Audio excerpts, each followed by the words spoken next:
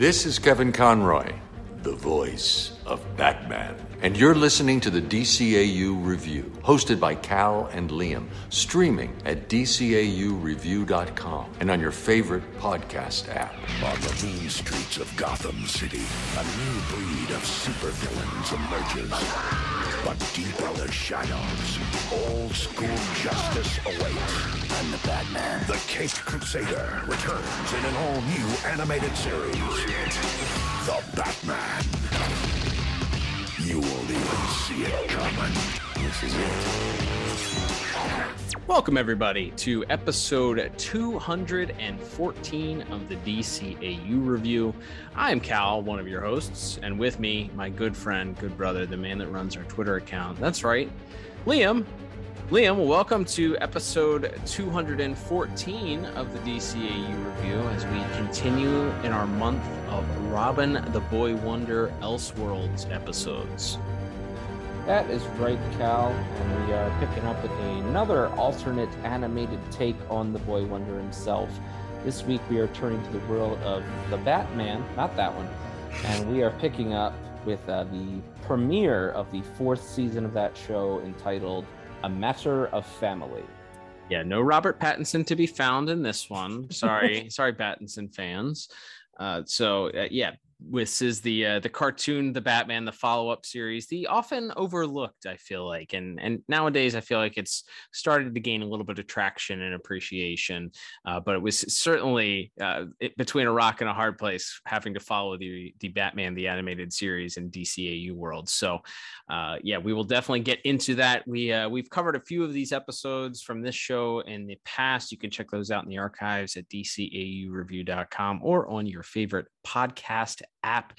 Liam, before we get into this week's episode, we are of course going to get our IMDb synopsis, the official one that is, for this episode that originally debuted back on September the 23rd, 2006, meaning we are coming up just a few short months here on the 16-year anniversary of this show. And before we get the official IMDb synopsis, I must remind you, as well as the listeners at home, that this segment is sponsored by The Pod Tower. Head over to youtube.com/The Pod Tower, and you will not only get amazing DCAU and Elseworlds content from yours truly, and what's the companion to yours truly, like ours truly, ours truly, yeah, okay, from ours truly. No, that still doesn't sound from us. Not only will you get it from us, but some wonderful content creators as well. So check out youtube.com/The Pod Tower, like and subscribe, get our full catalog, including bonus episodes and other Elseworlds episodes as well. Absolutely. And so this is the synopsis for A Matter of Family, which was written by Michael Jelinek with direction by Brandon Vietti, music by Thomas Chase, and animation by Dong Wu. And that synopsis reads as such. When the circus comes to Gotham, ruthless crime boss Tony Zuko demands protection from the Flying Graysons. That's poor sentence structure, a family of trapeze artists. They refuse to pay, and Zuko exacts revenge, leaving Dick, the youngest Grayson, an orphan. Having experienced a similar tragedy, this thing is a paragraph. Having experienced a similar tragedy himself, Batman is driven to take down Zuko, and in the process discovers an unexpected bond with Dick. All right. So you know how that popular saying was, or is, or has been over the last couple of years, like they understood the assignment. They knew what was asked of them. The person that wrote this synopsis did not understand what a synopsis is. A sentence or two that describes briefly what the episode is about. So I would say this again gets a see me after class. You didn't understand the assignment. You didn't follow the directions. So this is like a D- or with a see me after class.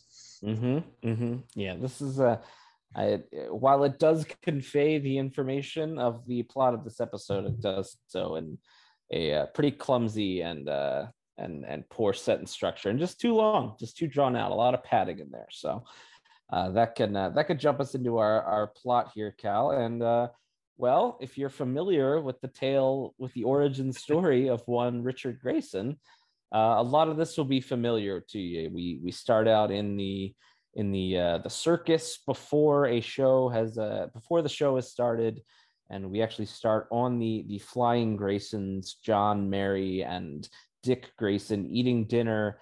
Dick excited to go and practice the trapeze act before the show later in the night. But when he arrives in the big top, as his parents sort of slowly come behind him, they run into some familiar names, though these versions certainly don't exactly look exactly the same as the ones we may have seen in other animated versions of this. But yes, it is Tony Zuko and some of his other brothers, as he refers to them, who are looking to do a little good old-fashioned mob shakedown. Dick, your father said to wait.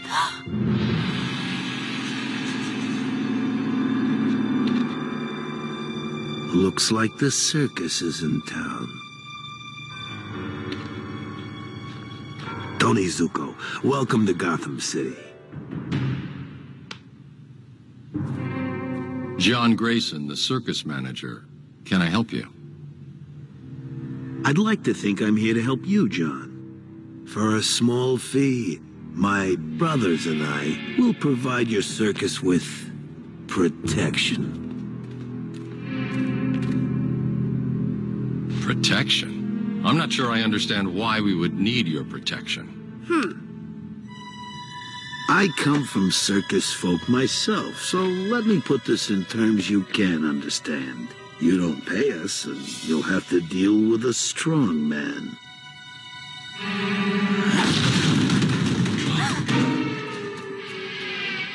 A lion tamer?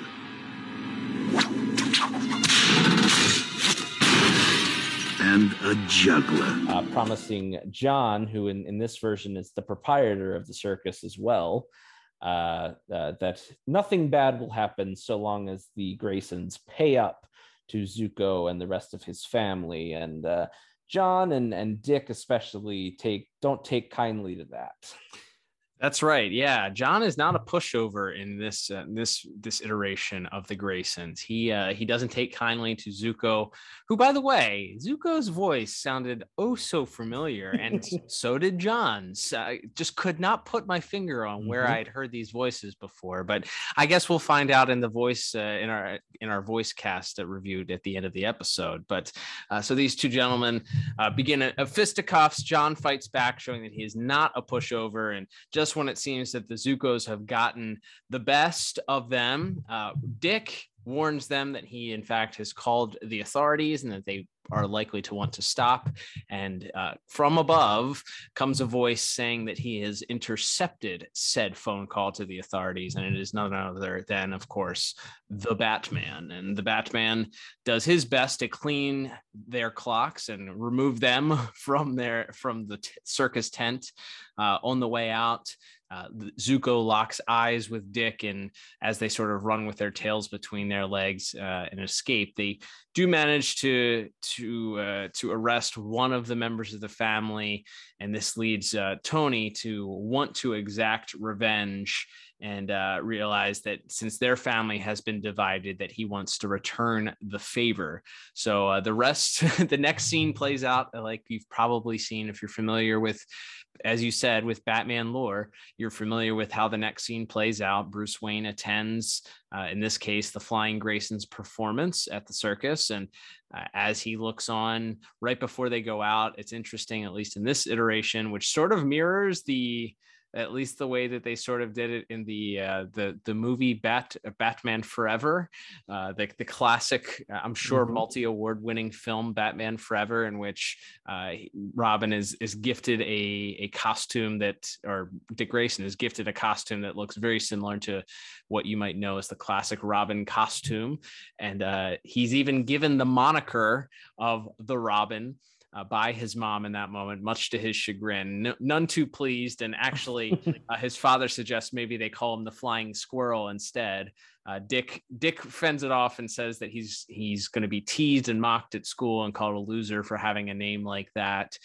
So they go out to do their performance. And as I said, Bruce Wayne is in attendance, happily watching. And of course, also in the audience happens to be Tony Zuko and a few brethren that were not taken in by the police.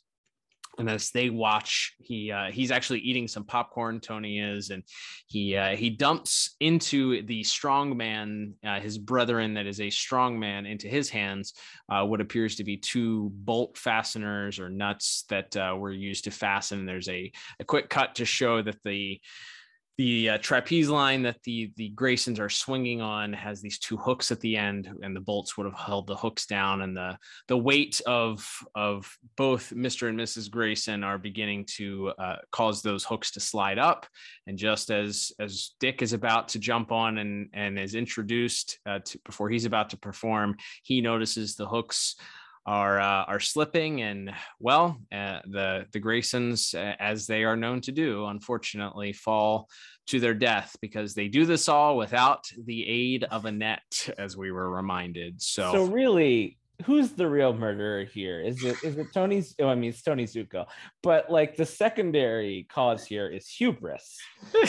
I would have to say, and again, this is not exclusive to this version of the Graysons, to your point, but you just had a net. This wouldn't be a problem, you know. I'm going to get to it. Embarrassing, but right. And I'll get to it as we go along here, but there are several plot holes, unfortunately, in the classic story of Robin. Everybody that tells the Dick Grayson story has a way of telling it, and it follows a very similar pattern. And because it follows that original pattern that was set in the original Batman comics, there are several plot holes that in today's world just really don't make a whole lot of sense when you think about it too much. So yes, not why would you, what would cause you, like, why would you think that would entice people to come watch? Although I guess it's like a train wreck. You're hoping, it's like a NASCAR race. You go to it attending, hoping to see an accident. So I guess in some ways it brings in customers, but it's never been addressed why that was the thing that they chose to do without the aid of a net. Because if they had a net, the Robin wouldn't exist, I guess. So, well, yes, that is often the answer, I think, in comic books and superhero stories sometimes. And is for every pedantic question that you or I might raise, a lot of times the answer is because we wanted the story to happen. That's why it happened this way.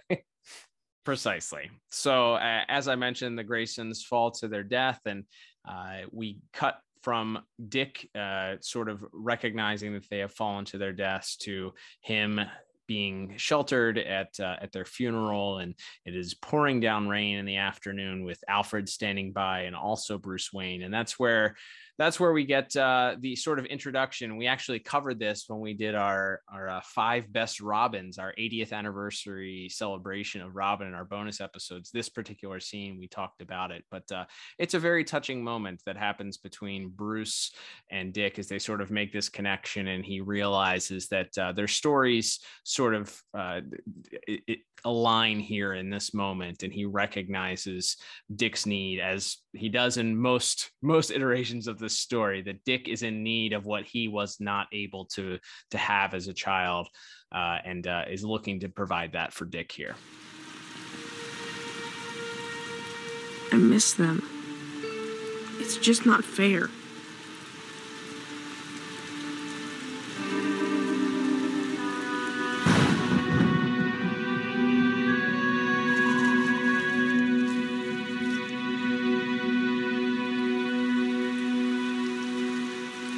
Anyway, thanks again.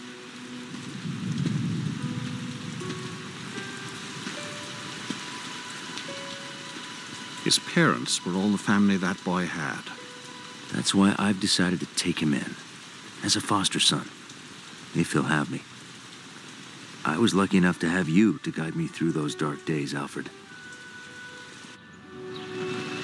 Dick deserves the same. Yeah, absolutely. It's a very moody scene, and it's clear that there's a lot of anger in Dick's heart, and he's not he's not sitting well with this. Of course, you wouldn't be, but it's just clear, and Bruce very clearly sees so much of himself, as does Alfred in Dick, and we see that Bruce decides he's going to adopt Dick as a foster son. And we see Dick arriving at Wayne Manor there, and immediately they cut again, similar notes to different Robin origins we may have seen over the years, but Dick is sort of in the big house alone at the big dining room table as he's sort of questioning where Bruce is, and Alfred is quick to dismiss him and tell him that Bruce is just a busy guy and he's got too much going on. And meanwhile, Alfred heads down to the Batcave and once again mentions that Dick is looking for him and is sort of in need of a little bit more companionship. And Bruce sort of answers that his reason for doing this, again very similar to other versions of Batman dealing with this, is that he feels that the best way he can help Dick in this moment from an emotional standpoint is to bring his parents' killer to justice, so that Dick's childhood won't be so consumed with never having gotten that closure the way that Bruce's was. Master Dick has been asking for you. I can't sit back and wait for the police to link the Zukos to the crime. Now that the boy is part of this family, I suspect he may need a father figure more than he needs a crime fighter. The criminal responsible for my parents' death was never brought to justice, Alfred. That's a burden I won't let Dick carry. Boss Zuko and his brothers have been harassing Gotham business owners for years. So far, my only lead is a toothpick I found at the circus carrying traces of Zuko's DNA. That would seem to only confirm what you already know. His involvement. This specific brand of toothpick is carried in only 2 places in Gotham, Alfred. Garrett's Family Restaurant and the Ice Pick Club. So there's sort of a noble fact, but it feels like Bruce also trying to insulate himself from having to have a conversation with like a 10-year-old. Right. So it's like, oops, I adopted a kid. It's a very Batman excuse to, I want to seek justice for him, but I don't necessarily know how to just like talk to him and make him feel welcome in this giant house. So we see Batman from there tracking down some leads on Zuko by, again, we get into some really fun like Batman detective stuff, which I don't feel like this show did a lot of. It was so much more focused on the really over the top villains and the action adventure and the big set pieces and all, certainly that we've talked about in some of the previous episodes that we've covered of the show. But here we see him testing a toothpick he found at the scene of the crime for DNA, and then figuring out that these toothpicks are only available at 1 or 2 clubs in the city. And so he goes there and sort of shakes down the local hoodlums who confirm once again that Zuko is kind of laying low, but who tells him that Zuko's 2 brothers, the strong man and the juggler, are still out shaking down local businesses. And so Batman is off to track down Zuko's whereabouts as he once again takes that as he kind of continues on the trail there. And we cut back there to the manor where Dick's kind of hanging around again at the manor, still alone. And Alfred actually calls for him and takes him and shows him that in this one room in the manor. And it was kind of funny because it's like a really sweet moment, but it also is a little bit of there's a callback to it later in the episode where Alfred reveals that they have this sort of giant portrait of the Graysons now hanging in this one room in Wayne Manor in front of the fireplace. And it's this really kind of sweet moment as once again Dick is sort of reiterating that he's very much still focused on revenge and on Zuko, specifically the verbiage used is getting what's coming to him. Right. Yeah. It kind of reveals, it kind of makes you think that he might take the same avenue that we saw in Batman, the animated series, where he's seeking revenge and looking to perhaps pay back Zuko with vengeance as opposed to justice. So they do kind of give you that red herring there to make you think that he might seek to kill Tony Zuko, but we'll find out later on just the payoff for that. But as you mentioned, so that he reveals this picture, and Bruce, as Batman is shaking down Zuko's brothers, despite the fact that they're not willing to share exactly where Zuko's whereabouts are, he again uses detective work to find out just exactly where they are, as he notices that the strong man is eating circus peanuts. So he puts two and two together and realizes that Zuko is in fact hiding out at the circus. So as he's on his way to the circus, this is when we get that Dick himself is actually a bit of a detective. Well, it's kind of by happenstance it happens, but he can't sleep, so he walks down and he heads to the study where the painting of his parents are. So he sits there by the fire, and as he's sitting there, old Alfred, just the jig is up thanks to Alfred Pennyworth, who comes up through the clock, the grandfather clock, and Dick is there in the chair, sort of observing him silently. Alfred doesn't quite have the Batman skills to know that there's somebody in the room, and doesn't notice that Dick is in this big wing chair. And so Dick heads over to the clock and pulls the lever, of course, and is transported down to the Batcave, where the door opens and he sees all of Batman's trophies, the Bat computer, the Batmobile, or not the Batmobile, I guess the Batplane. And then as he's standing there sort of looking around in awe, he hears the Batmobile pull up, which sends him into a hiding place in an attempt to hide from Batman. And as he comes out of his hiding place thinking that the coast is clear, who does he run into but Batman himself, who at that point, Dick says the most obvious thing in human history, and it's like, you're and Batman takes off his mask and reveals that he's in fact Bruce.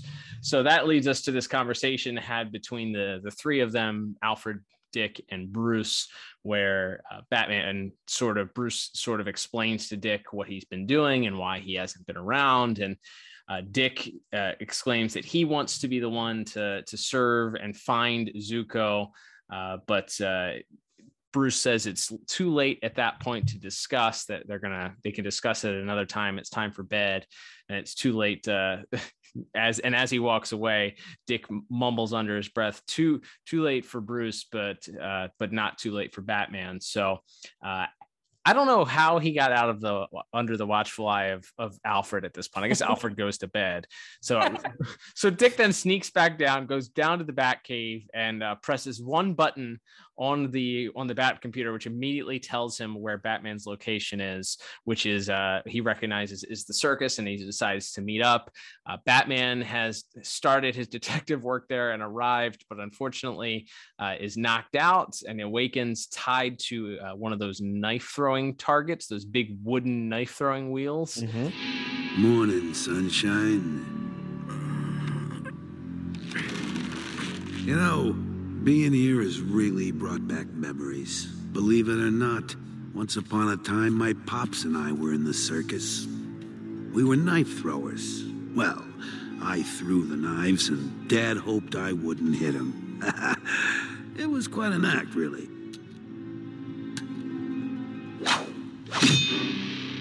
We put him on a board, just like the one you're on, and I'd say, "Ladies and gentlemen, please don't try this at home. I'm a trained professional."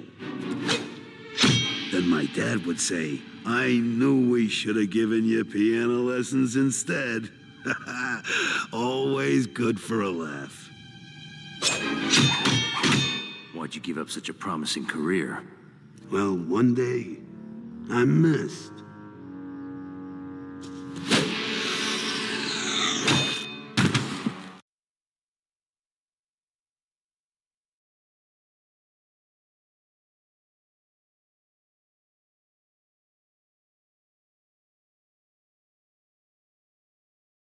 And we learned a little bit of backstory. Tony Zuko reveals that he himself was a circus performer at one point, a knife thrower.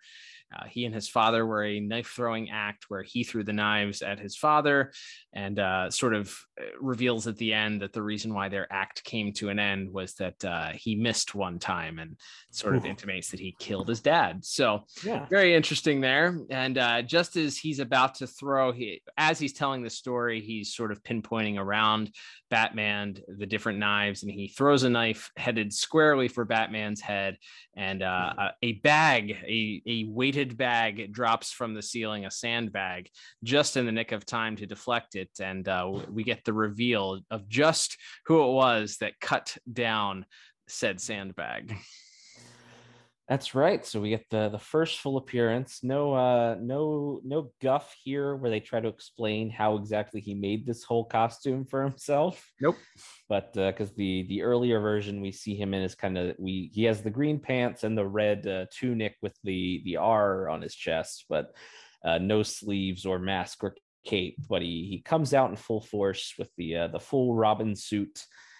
And he's there, and he sort of overwhelms Zuko at first, kind of using his own acrobatic skills to keep Zuko on his toes. But at one point, there's a line that Zuko kind of hits him with. He's always talking and kind of saying something sarcastic, and has some sort of comment to Robin about how didn't your parents ever teach you any manners, and that sort of really throws Robin off his game as he kind of tries to rush in and fight Zuko hand to hand instead of sort of using that acrobatic skill that was working for him. And Zuko kind of immediately takes over and is seemingly about to maybe have Robin meet the same fate that his parents did. But thankfully, one of the knives that he had thrown at Batman was just close enough to those ropes that Batman was tied up by that he could use them to cut himself free and swoop in to save Robin at the last second. And Zuko's trying to get away. He, of course, climbs the ladder up to the top of the little platform where the trapeze once swung.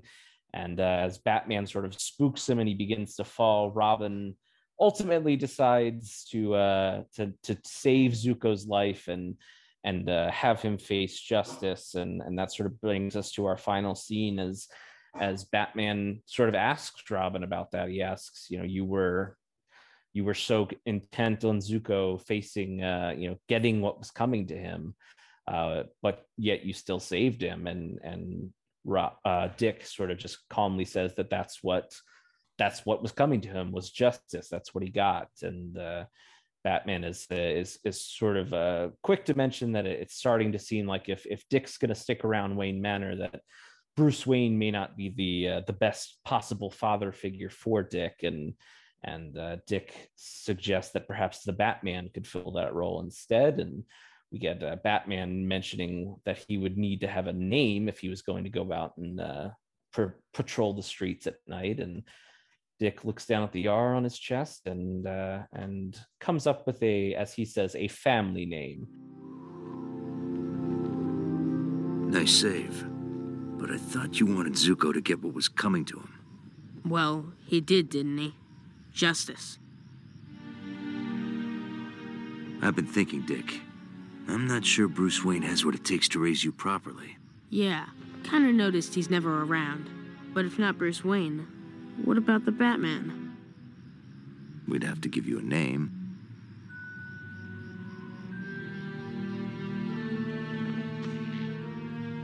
How about Robin? Like the bird? It's a family name.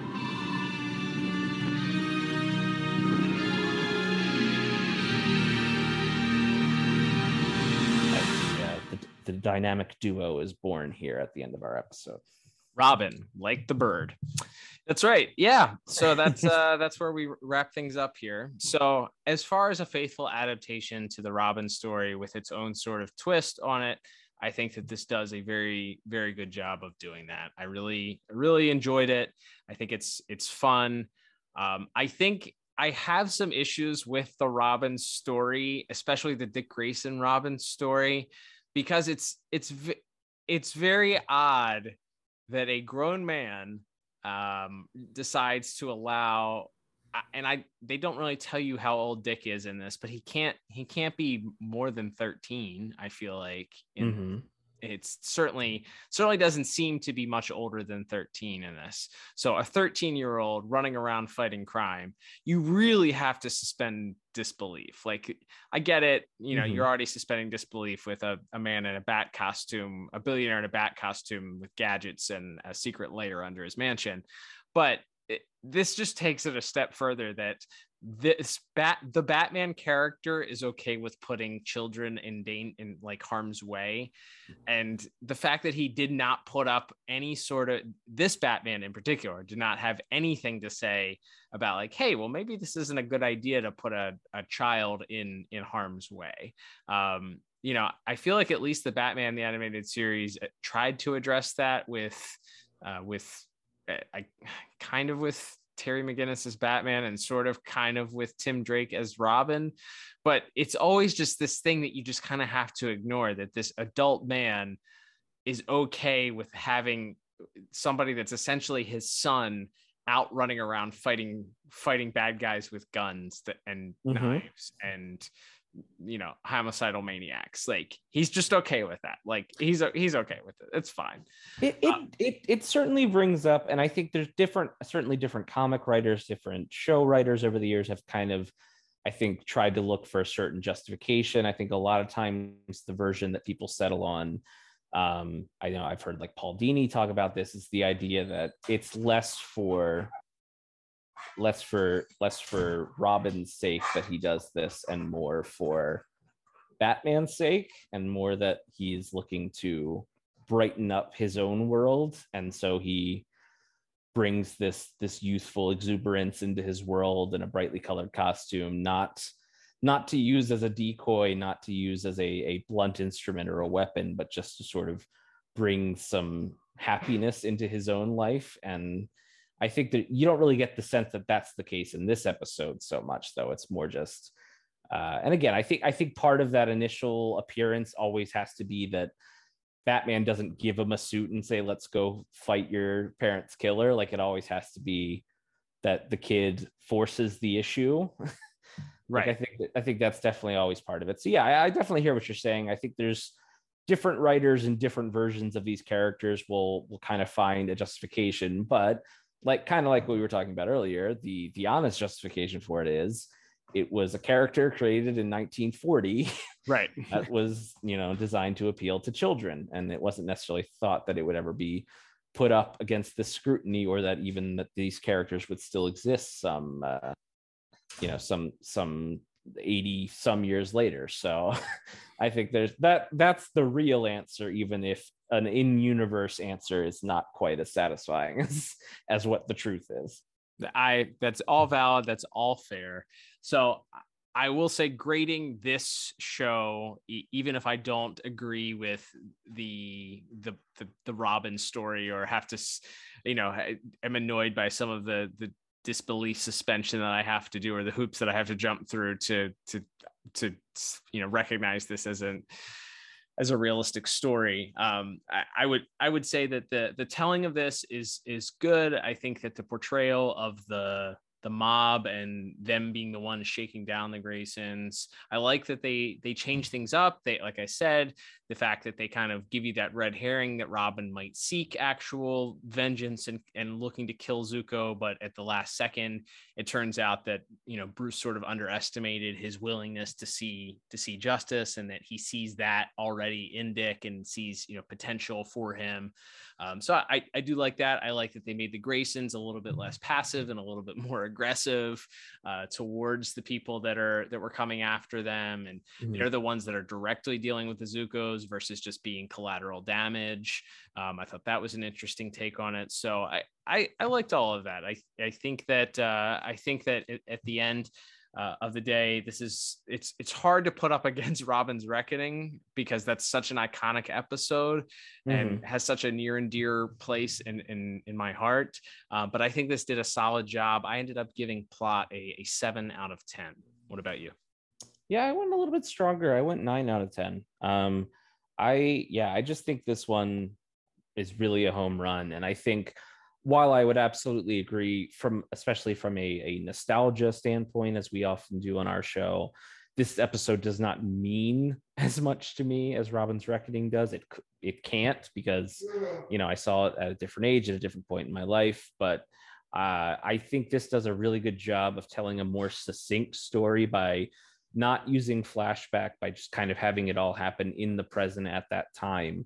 I think it kind of creates a more interesting story. But despite it only being, one part and only 22 minutes, I think you really do feel like the tragedy of when his parents are killed, like, because you get those few minutes at the start of the episode where you see them being this loving family, and they're not only are they, as you mentioned, they're not necessarily pushovers or collateral damage, but also they're shown to have this truly deep love and admiration for each other, both the parents for each other, and of course both of them for Dick. So I feel like you really feel the tragedy with when Dick loses something. And I want to talk more about that in visuals, certainly.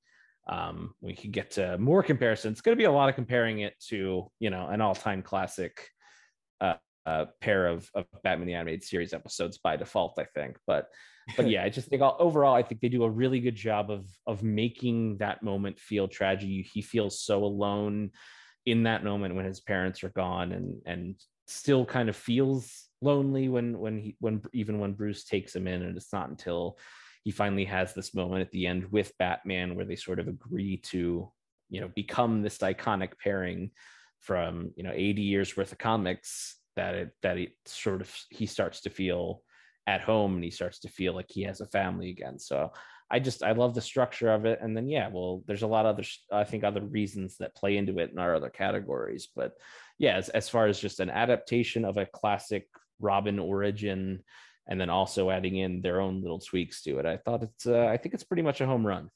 Love it, man. That's great. All right, Liam, let's move on to our next category then, the aforementioned animation and visuals here. So as you mentioned, Dongwoo is the animation studio responsible for this week's episode. So why don't you run through your highlights and what stood out for you?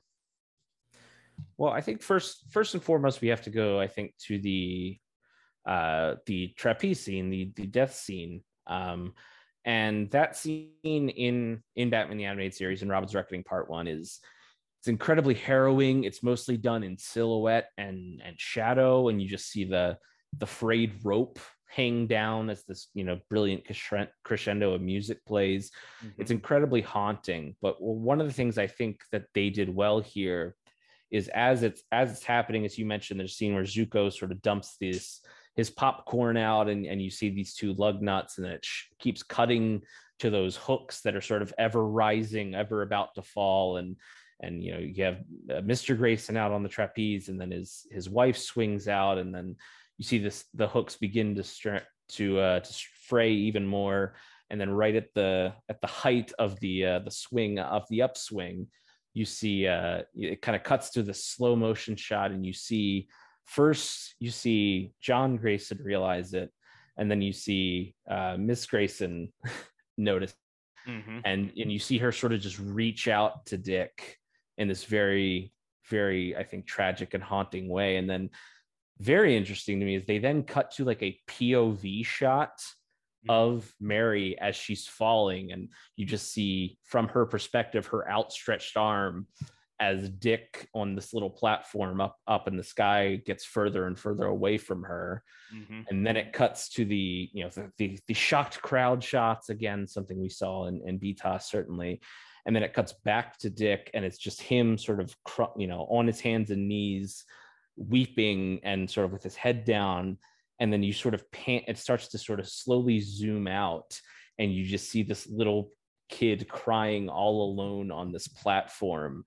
And just to really hit home like the isolation of what he feels in that moment. Yeah. When his whole world has come crashing down. The way, the use of camera, the direction, again, Brandon Vietti is the director on this episode, who folks would probably know. He's one of the big minds behind eventually of the Young Justice series, and went on to, I think, bigger and more sort of prominent work after this series. But the way that whole thing is framed, while it's completely different than the Robin's Reckoning version, I think is almost equally as haunting as that sequence of the shocked looks on his parents' faces to the POV shot, to then the sort of slow zoom out of Dick all alone up on this platform is just really, really haunting stuff.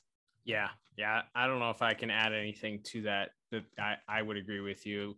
It's always a tricky thing to do also, because that's unlike the murders of Bruce Wayne's parents, which most people already know that story coming in. So you can oftentimes just allude to or tell that story without showing it. If you're doing a Robin origin story, it's kind of pivotal because Bruce, in most, if not all, of the iterations of that story is present. So you kind of have to, it's kind of important to show that. So the fact that a children's cartoon has within its limits to work around showing the murder of Dick's parents, and the way to do that in a way that doesn't just show the murder of them, show them hitting the ground. It's always, like, pun intended, a tightrope to walk. So the fact that they were able to put their own spin on it, not just do the cut rope bit that the Batman the Animated Series did in Robin's Reckoning, and put their own spin on it. And I think it really builds the tension too, as they're swinging on it, just as it does in Batman the Animated Series, as the rope begins to kind of fray and eventually snap.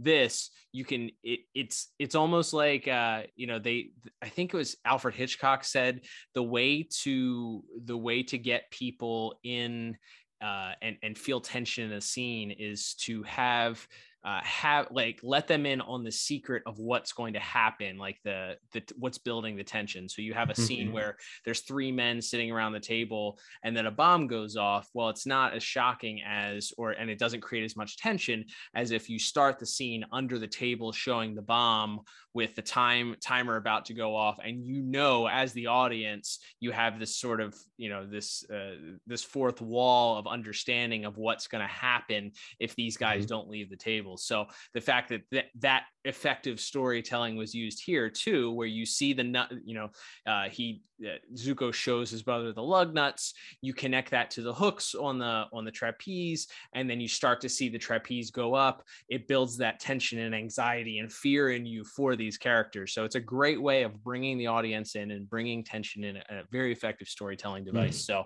yeah, I agree that they did that as effectively and put their own spin on it. So yeah, and then the transition from that scene right to the funeral and the rain, and Dick sort of there sitting with his head hanging down, and the caskets there in front of him, and it was a very very effective way of communicating just the emotion of that scene. And I love what you said about the isolation of him being on that platform and just how he felt in that moment. Very, very, very well done. There's a lot to enjoy. I think I don't know if we've done an episode from the later seasons of the Batman yet, but this is one of the redesigns that they did for the Batman character, where they gave him the more square jaw, and they actually shrunk the eye slits on his costume. They sort of redesigned his costume, made his nose a little bit more prominent, and gave it a more definition. So this does look a little bit different than some of the other episodes that we've covered from this series so far. Bruce looks I think they even made his eyes a little bit smaller too, and gave him a little bit more square eyes instead of the rounder almond eyes that he had in the other episodes. So there is a little bit of redesign here. You want to talk about the actual Robin design itself? Yeah, so there's not I think we did talk about this we did the Batman Superman two-parter. That's right, we did. You're right. A while back, which Robin is in that one, but I don't know how much we talked about Robin in that one. But yeah, like the costume itself it looks pretty much like you took the I guess what at the time would have been the still pretty current Tim Drake Robin suit, not so dissimilar to what Batman the Animated Series do, where you take that original Neil Adams designed suit that was made for Tim Drake, and you kind of put that on into your animated style. It's a little more simple. You don't have like the pouches on the sleeves and things like that, but you got the green sleeves and the long pants. He does still have kind of like the little pointed pixie boots, like the original suit, which I think is a nice little touch. And then He does. I guess you have the inverted color on the R. You have a black R with the yellow circle, which is kind of a nice little just change of pace there. And then I think maybe what that's about is the hue of green they use. They use like a very deep dark green on his on the green parts of his costume, as opposed to maybe other versions which would use a brighter green. So I think it fits in, because even though this show is not, it can be lighter at times and very action adventure heavy. There is, I think, especially in the Batman design, he's got this big, flowing cape that sort of engulfs him if he's not sort of actively moving or in a fight. It's sort of almost always completely around him. He almost completely obscures his body, if not completely. And so Robin's sort of having a little bit of a darker color palette on his suit to maybe match that. I think that works pretty effectively. And he has the cape that has like one little slit in it down near the bottom, but it sort of hangs over his shoulders and in the same way that Batman's does. So I guess they kind of match that from like a color palette and motif, even though it's still the, very much the classic Robin color palette with the black and yellow cape and the red and the green. Yeah. My only issue with the Robin design, and it's more, I think, for the character model itself, is that he looks like a bobblehead, especially when he stands next to Batman, because Batman's head sort of fits his body. But I think it's the same issue with Batgirl also. Batgirl, for whatever reason, their heads are gigantic on the character models. And when you put them standing next to Batman, they just look even more like bobbleheads, and it's very distracting for me. So that end scene where they're standing, which is I love the end of the episode where he's telling him that Bruce Wayne's not going to be the best father figure for him, and then he says, well, how about Batman? And they're just kind of standing there, and there's this purple sky behind them. They got rid of that god awful green like baby poop green sky color, and it's like purple. There's a giant moon behind them. Their capes are flowing. # cape movement going there. Oh yeah, double cape movement at that. But Robin looks like a bobblehead, and it just took me out of the scene. I'm like, and I know that's, again, it's just the design, but it feels like I don't know, like almost like he belongs on a different show. That character model belongs to like a Teen Titans or like something where the character's a little bit more exaggeratedly designed, and Bruce is sort of, I don't know. It just doesn't seem to match for me. So I did not love that. But there's a lot of other classic Batman stuff that's in here. They have great use of batarangs, and I think that scene with Zuko throwing the knives, I love that. Batman tied up, and they follow the knife coming out of Zuko's hand to hitting the target, and the scene where Batman is shaking down the guys at the Ice Pick Lounge. He does he knocks on the lounge, and the guy asks him for a password, and before there's an answer, he just busts through the door, shaking people down, looking for Zuko. I loved that.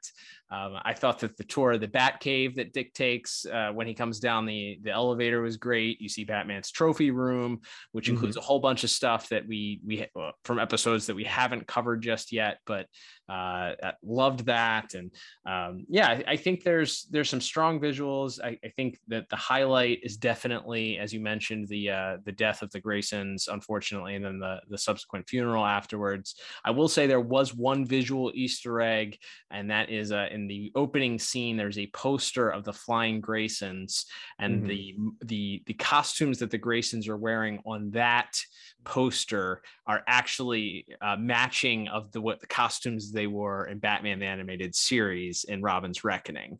Very nice. I didn't pick that up. Yeah, it's almost it's the red with like the sort of the gold design on it and the white pants. I think there's a slight variation on Mary's costume, but the rest of the costume it's almost exact. So a nice little nod and shout out to its predecessor there, with a couple of other things that we'll talk about in just a few minutes here. But overall, the Zuko design, I liked that it was different. Also, he had the David Bowie 2 different colored eyes for some reason.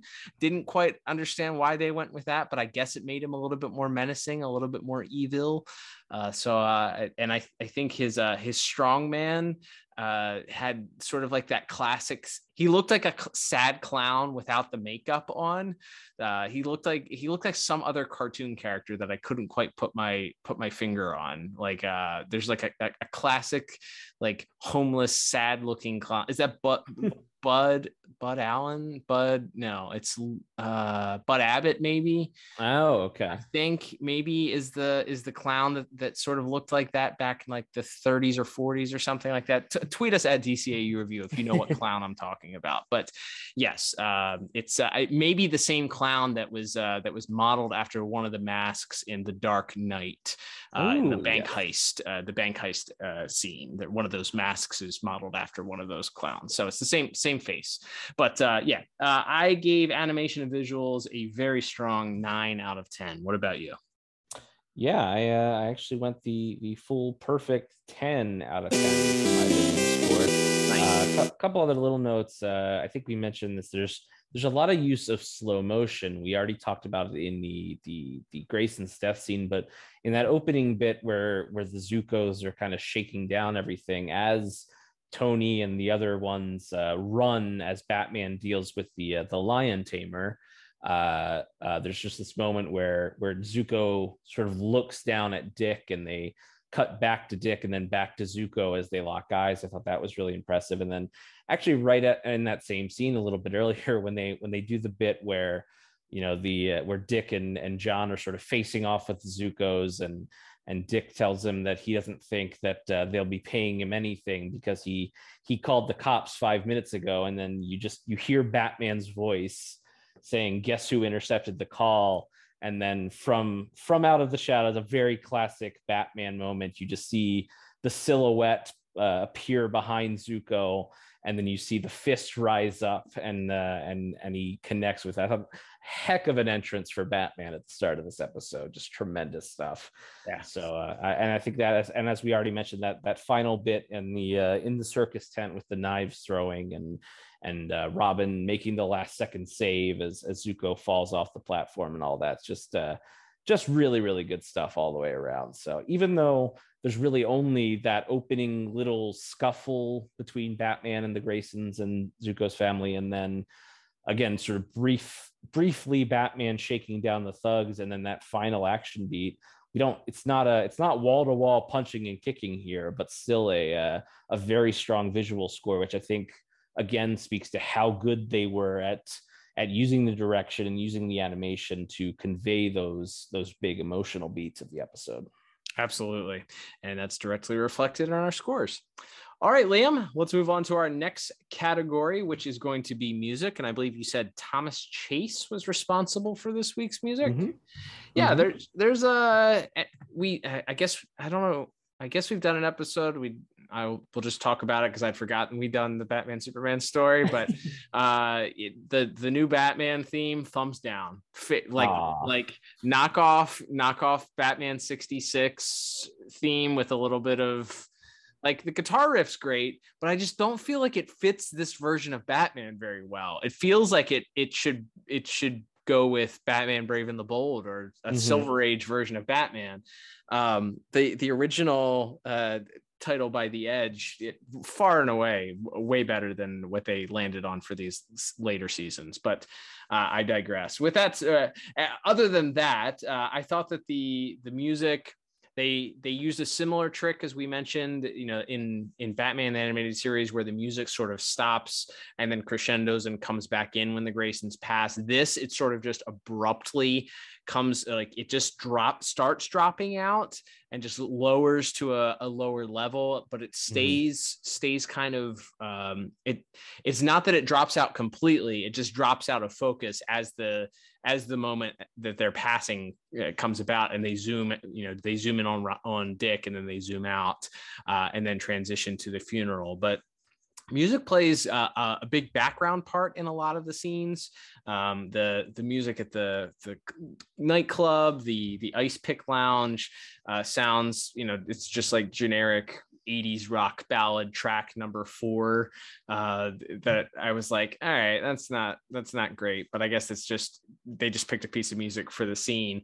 But I did think that there were a couple of scenes, including, you know, when Dick comes out of the elevator and is sort of taking in the visuals of being in the Batcave for the first time.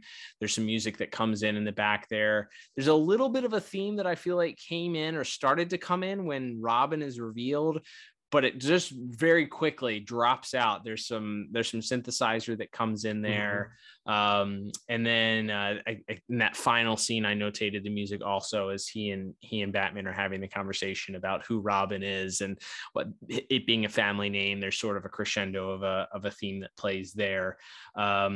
But yeah, I think the music, there wasn't a lot that was required of it other than to kind of be the background, but it does certainly set the mood in the death scene and then the subsequent funeral scene, and even in the scene where Dick is sort of can't sleep and looks up at the picture of his parents. I thought that that scene is punctuated by this sort of somber, sad music that is interrupted when Alfred comes from the Batcave and sort of leads to the scene where Robin or Dick discovers the Batcave and has this moment of awe. So the music, there wasn't anything that necessarily stood out as a piece that's hummable or memorable to me, or something that's gonna would be on a repeat if I had the tracks isolated. But I think it's solid and it does its job. So I ended up giving music a 7 out of 10. Yeah, I actually went with the exact same score, 7 out of 10. Yeah, I think it's not that classic theme, a lot of like classic musical moments that you're gonna hum or anything like that, but definitely it's always very good at punctuating those scenes. You have the sort of echoey Batman guitar refrain when he comes into a scene, and as you mentioned, there's sort of this weird little synthesizer thing that plays when Robin first appears, and then you have your sort of your bookended music there as well. I think they did a really good job. And there's one moment where as Bruce is sort of looking down at Dick at the funeral, where he has a flashback to himself as a young boy looking at his own parents' grave, and I think there's some good music brought into that funeral scene as well. So yeah, even though it's not necessarily a great maybe traditional soundtrack that you would maybe seek out on a to listen to in isolated fashion, I'm not sure it's available even if you wanted to, unfortunately. But yeah, they I think it does a really good job of just punctuating and adding to the emotions that we're seeing and we're hearing from our other categories there. So can't complain about that. A really good, really strong job there. Absolutely. All right, Liam, we've been teasing it pretty much from the get-go here. We have some exciting names to discuss on this week's voice cast. So before we make the good people wait any longer for the surprise reveal of just who these voices are, let's talk about this week's voice cast. That's right. So first, as a couple familiar names, although not the big familiar names we'll be talking about, we have playing the sort of the big bruiser henchman, the strong man as he's referred to, is one Maurice LaMarche, who folks would know as the voice of the Brain on Pinky and the Brain, and one of the Animaniacs, I think, and tons of other voice acting credits to his name, of course. Not a big role, but always fun to see one of those veterans of Warner Brothers animation popping up. And speaking of veteran voice actors, we have Gray Griffin, who I believe at the time was known as Gray Delisle, as Mary Grayson, who folks would know as the voice of Catwoman in the Arkham games, and Mandy on Billy and Mandy. Again, a ton of Warner and then Cartoon Network and Nickelodeon cartoons to her credit as well. So I like and I will sort of parlay Miss Griffin's performance along with playing the voice of John Grayson, a fella I think we've brought his name up once or twice on the show, by the name of Kevin Conroy. What? Okay, Dick, come on out now. No, I look like a loser. Your mother put a lot of work into the new costumes. Well, are you gonna just stand there?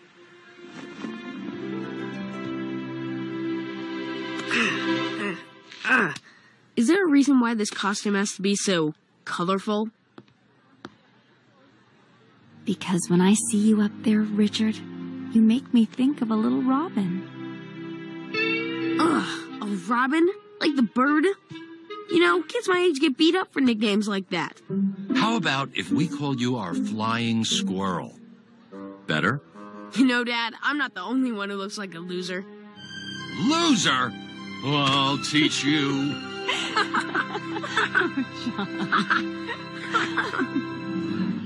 It's so funny because that's like the first voice I think their two voices, Miss Griffin and Kevin's voices are the first two voices you hear in the episode practically, and it's just so it's so funny. Like, and it's not that of course he does a great job. He's very over the top and really playing like the good loving dad throughout his couple of scenes here and everything. It's a lot of fun, but it is just so, like, in a good way. It's kind of just funny to hear Kevin Conroy voicing a character in a Batman cartoon that isn't Batman.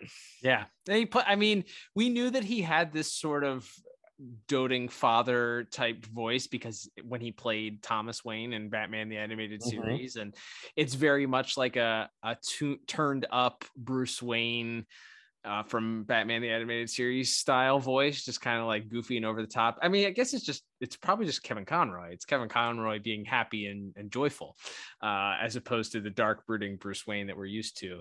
So it is nice to hear his voice. I love the little scene that he has where he was teasing Dick about being named the Flying Squirrel. I thought that was great. I love that they decided to make him a instead of just this sort of passive guy that's a pushover that's sort of fears and is running away from the mob that's threatening to shake them down and wanting them for protection, that he actually stands up to them. And ironically, he puts up a pretty good fight and holds his own against some of these guys. He's only bested by the strongman who sneaks up from behind and beats him over the head from the back. So I love that they made this character very strong and masculine fella for Kevin Conroy to play. So I love that. Love that. And speaking of the familiar names, they just keep coming this week as playing our main villain of the piece, the aforementioned Tony Zuko, is none other than a little unknown struggling voice actor known as Mark Hamill.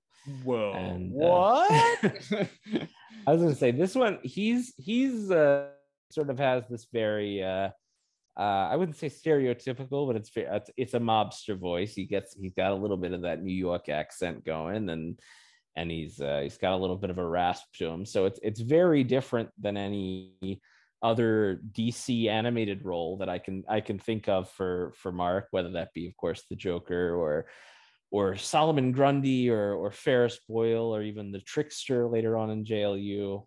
This is he's definitely it's very I don't even think hammy is the word. He's very sinister and very, very creepy, but almost every word out of his mouth is like a kind of a play on words or a threat that isn't quite a threat, or he's just got this real sort of sardonic, raspy, sarcastic quality to almost everything he says in the episode.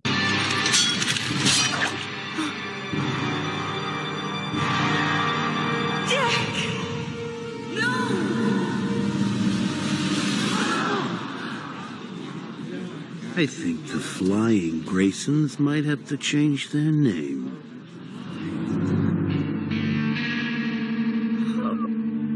Yeah, I think two spots specifically stood out. One, after the death of the Graysons, they cut to him and he says, well, I guess the Flying Graysons are going to have to give themselves a new name or be renamed or whatever he says.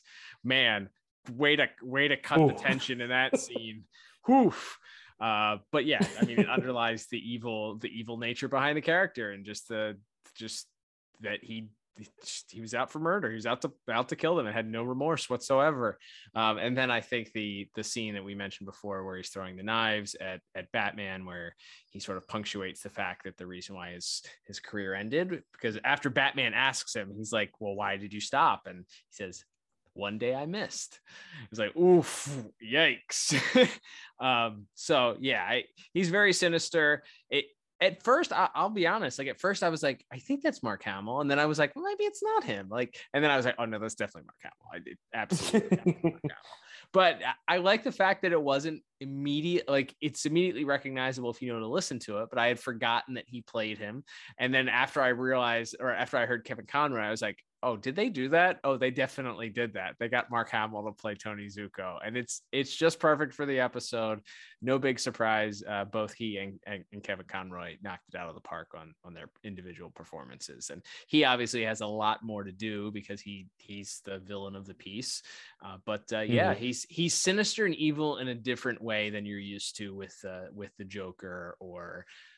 As you mentioned, Solomon Grundy or any of those other vocal performances that he's done. So it's unique enough and it stands out as a different character where it doesn't feel like he's just doing the Joker without the laugh. Yeah, absolutely. And that'll bring us to our heroes of the piece. We do in a reduced role this week, but we have a little bit of Alistair Duncan as Alfred, who's, like we always have said that Ephraim Zimbalist Jr. is hashtag my Alfred, the favorite that nobody can really touch that role in our hearts. But as far as with Mr. Zimbalist's passing, we still get Mr. Duncan reprising this role even as recently as last year in the Long Halloween movies, which we actually reviewed. So I love him as Alfred, even though he doesn't get a lot to do in this episode. It's always nice to hear him. Yeah, his talk with Bruce when he has to, again, it's his role to kind of hold Bruce accountable. If Bruce said that he wants to be the Alfred or he wants to be the same role that Alfred was to Bruce after Bruce was going through his mourning period towards Dick, then he kind of holds him accountable to say, hey, if you're going to do this, you gotta step it up. You gotta do something different here. Even if Bruce doesn't take that advice, he at least advocates for, hey, I think Dick needs a friend. And in that, it conveys it as a heartwarming, just like a parent would if they were offering, or a good parent would, in sharing advice with you. So I think his performance, again, we've talked about it before on the episodes we've covered in the past. And I think his Alfred, while not Ephraim Zimbalist Jr., not hashtag my Alfred, it's great for the role, and it still comes across as the heart of the character, I think. Absolutely. And that'll bring us to our two main superheroes of the piece. We have the debuting here in this episode, Evan Sabara as Robin, who is had a few acting jobs before this, and I think was actually out of the acting business shortly after this show, although he did have a recent credit for something. There was nothing from The Batman until 2018, so hopefully he's is working a little bit more going forward. But as far as and we've talked about this quite a few times over the years on our show, but it's always it can be a little bit of a crapshoot when you get actual young people or kids in to voice the child characters. But I mean, I think he hits a home run again from the opening bits where he's interacting with Kevin Conroy and Grey Delisle as the happy family kid, and then from having to convey the sorrow and the anger when he's talking to Bruce and Alfred about Zuko, to the end there when he acknowledges that that true justice is not the same as vengeance, and then that sort of thing. So it's a lot to ask of a kid, period, but especially I think in their first episode, and I think he does a really good job with it. Yeah, I think he conveys the emotion. I love the one scene, as I think we talked about, where he's talking with Alfred and Alfred reveals the painting, and he kind of has to switch tones where he's sort of mourning and he looks at his parents and he's thankful that it's there. And then he switches to this sort of, he's going to exact justice on Tony Zuko. And I think he adds to that sort of red herring that they did for the character with his performance. And again, we've heard good voice actors, good children voice actors, and maybe not so good children voice actors before across the years of animation that we've been watching. And I think that his performance is absolutely fine for what it is. Robin, I feel like in some ways is supposed to be a little bit annoying, especially teenage Robin, because he's annoying, he's cocky, he makes quips. The villains are supposed to be annoyed by him. So if your teenage Robin isn't at least slightly annoying, I think you're doing something wrong. So not quite in the same way that Damian Wayne is annoying, sure. but he has to be somewhat of a quippy, annoying adolescent. So I think that his performance comes across that way pretty well. So yeah, I would agree with you. A solid performance from him. Yeah, and there's one line again in that funeral scene that we keep going back to, but when Bruce sort of first approaches him and asks how he's doing, and he just says, "I'll be okay. At least that's what everyone's been telling me." And I just think the way he delivers that, like, he's so cold and detached in that moment, and you really get that feeling of the mix of the sadness and the anger and feeling so alone in that moment, which then leads to speaking of Bruce, Rino Romano once again as Batman and Bruce Wayne in this episode here, who then, in reaction to seeing how Dick is at his parents' funeral, sort of immediately wants to spring into action and bring him into the fold. And Rino Romano probably doesn't get a lot to do. There's a lot of exposition of him explaining how he's tracking down Zuko and everything, and some brief interactions with him. But I think he's really good in that funeral scene, and then that final sequence where he's playing off Mark Hamill under the circus tent, and then as we've talked about, that final scene where they're speaking on sort of the edge of the circus grounds about and giving Robin his name and all of that. I think another solid job by this universe's Batman. Agreed. Yeah, I think because so much of it is a Robin story, he doesn't have as much to do. But I think as Batman, when he's shaking down the criminals in the nightclub, I think is great.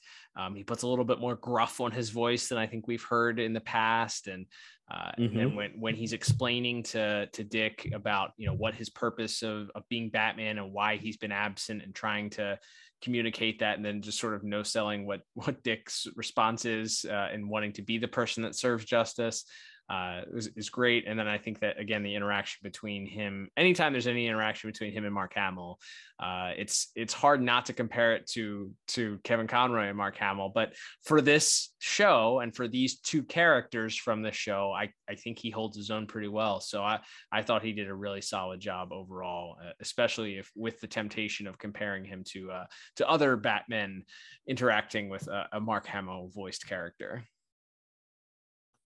Absolutely. Yeah, I think there's a lot of great stuff here across our wide-ranging voice cast. Again, so many familiar names in there. And I ended up settling on an 8 out of 10 for my voice score.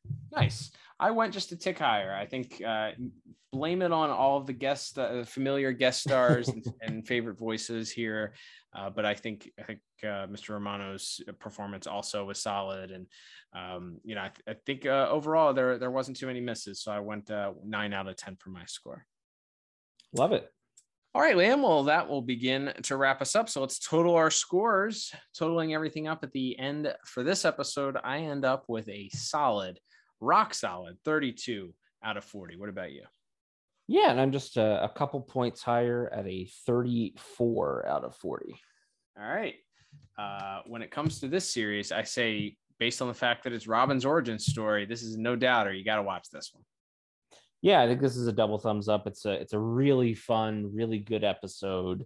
It's a good, as we say once in a while, a Robin 101 story. And again, it covers a lot of the ground that Robin's Reckoning does, but tells a more sort of succinct story because it's all kind of happening in the moment, and we don't have the extra bits of Dick going out on his own to try to track down Zuko and all that. So it's a very succinct 22-minute. It's a good introduction to Robin in this series. And yeah, I mean, obviously we've covered a few episodes of the Batman from across the various seasons of the show, but I think so far this is at least from a personal standpoint, this might be my favorite one we've reviewed so far. I think this really stands out, and even though again it doesn't have the nostalgic place in my heart that the classic Batman the animated series episodes do, this one I think this one deserves to stand shoulder to shoulder as far as a great Robin introduction to your series.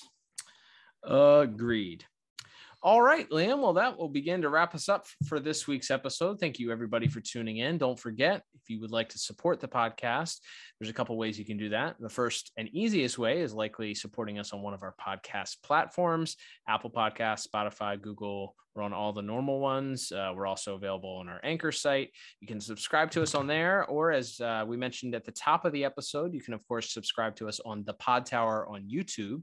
And if you're on all of those different platforms, just go subscribe to us. That helps. Even if you don't listen to them on those particular platforms, it helps, especially with YouTube. So like our videos on there. That's a free way to support us. You can also follow us on social media at DCAU Review, both on Twitter and Instagram. Twitter, we'll talk about in a second here, but is playing a pivotal role with not only speaking and talking about all things that are happening in the world of DC Comics and the DCAU, but also we have an opportunity for you to let your voice be heard as to what our final week of Robin coverage will be. So tune in for that in just a moment here as we'll discuss. You can, of course, also support us if you want to support us monetarily. There is a link at the bottom of our podcast. You can click on that. It takes you to our Anchor site. You can support us directly there, or you can head over to dcaureview.com. Not only find our entire archive of episodes, but there is a merch store. You can pick yourself up a shirt. There's some funny, cute DCAU related merch there, inspired merch. I'll say that for copyright reasons. DCAU inspired merchandise. So you can check that out there. And Liam, as I mentioned just a moment ago, we are letting the fans decide here. Our final week of Robin coverage, as we're coming to an end here of our Elseworlds month of June.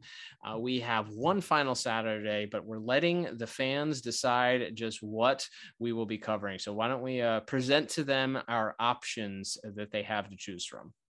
That's right. So of course it will stay in the Robin theme here for another alternate Elseworlds take on the Boy Wonder, but rather than just pick it ourselves, we thought we'd open it up. And we have two choices for you, as you mentioned, Cal. One being a show we've covered a couple of times by now, that being Young Justice. We could revisit another episode of that, perhaps pick an episode later in season one that is a little bit more Robin focused. Fair to say, if I can just interject, if you want to troll Liam, this Robin, as he's mentioned several times before as we've reviewed these, he hates this version of Robin for some reason. Yes. Just not a fan of annoying. He finds him annoying. So if you want to annoy Liam, if you want to be a troll, as I know so many people enjoy being, I say vote for Young Justice. But we do have two options, as we're about to mention. That's right. Or if you want us to take a crack at something completely different than Young Justice, you could have us end the month talking about a Robin voice actor we've already talked about, but in a different show, that being Scott Menville's Robin in the wonderful and irreverent and still going strong Teen Titans Go. We would maybe pick out at least one, possibly two, since they're the little like 12-minute shorts. We might do two Robin themed episodes of Teen Titans Go, and end the month on a happier note and kind of bookend us with the Teen Titans that started us off and the Teen Titans Go to finish us off. I love that idea, but we are going to leave it up to the fans. And if you make me review Robin and Young Justice, I promise not to be too upset about it. I thought you were about to swear revenge on them. So thank you.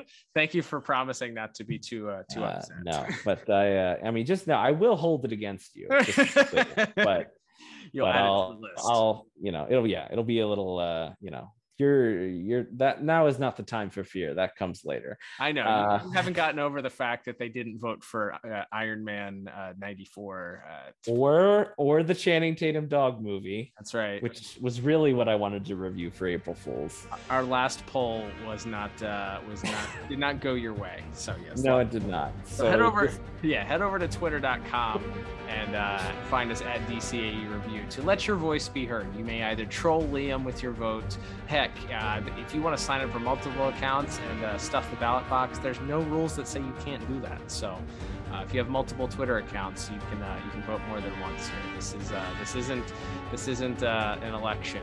You can vote more than once. So go for it. Go for it. All right. Fingers crossed. Fingers crossed. It's either way, whatever we review next week, it is bound to be a blast. I can't wait to check that out. But until then, I am Cal. And I'm Liam. And we will talk to you on the next episode, whatever it is, of the DCAU Review. Bye-bye.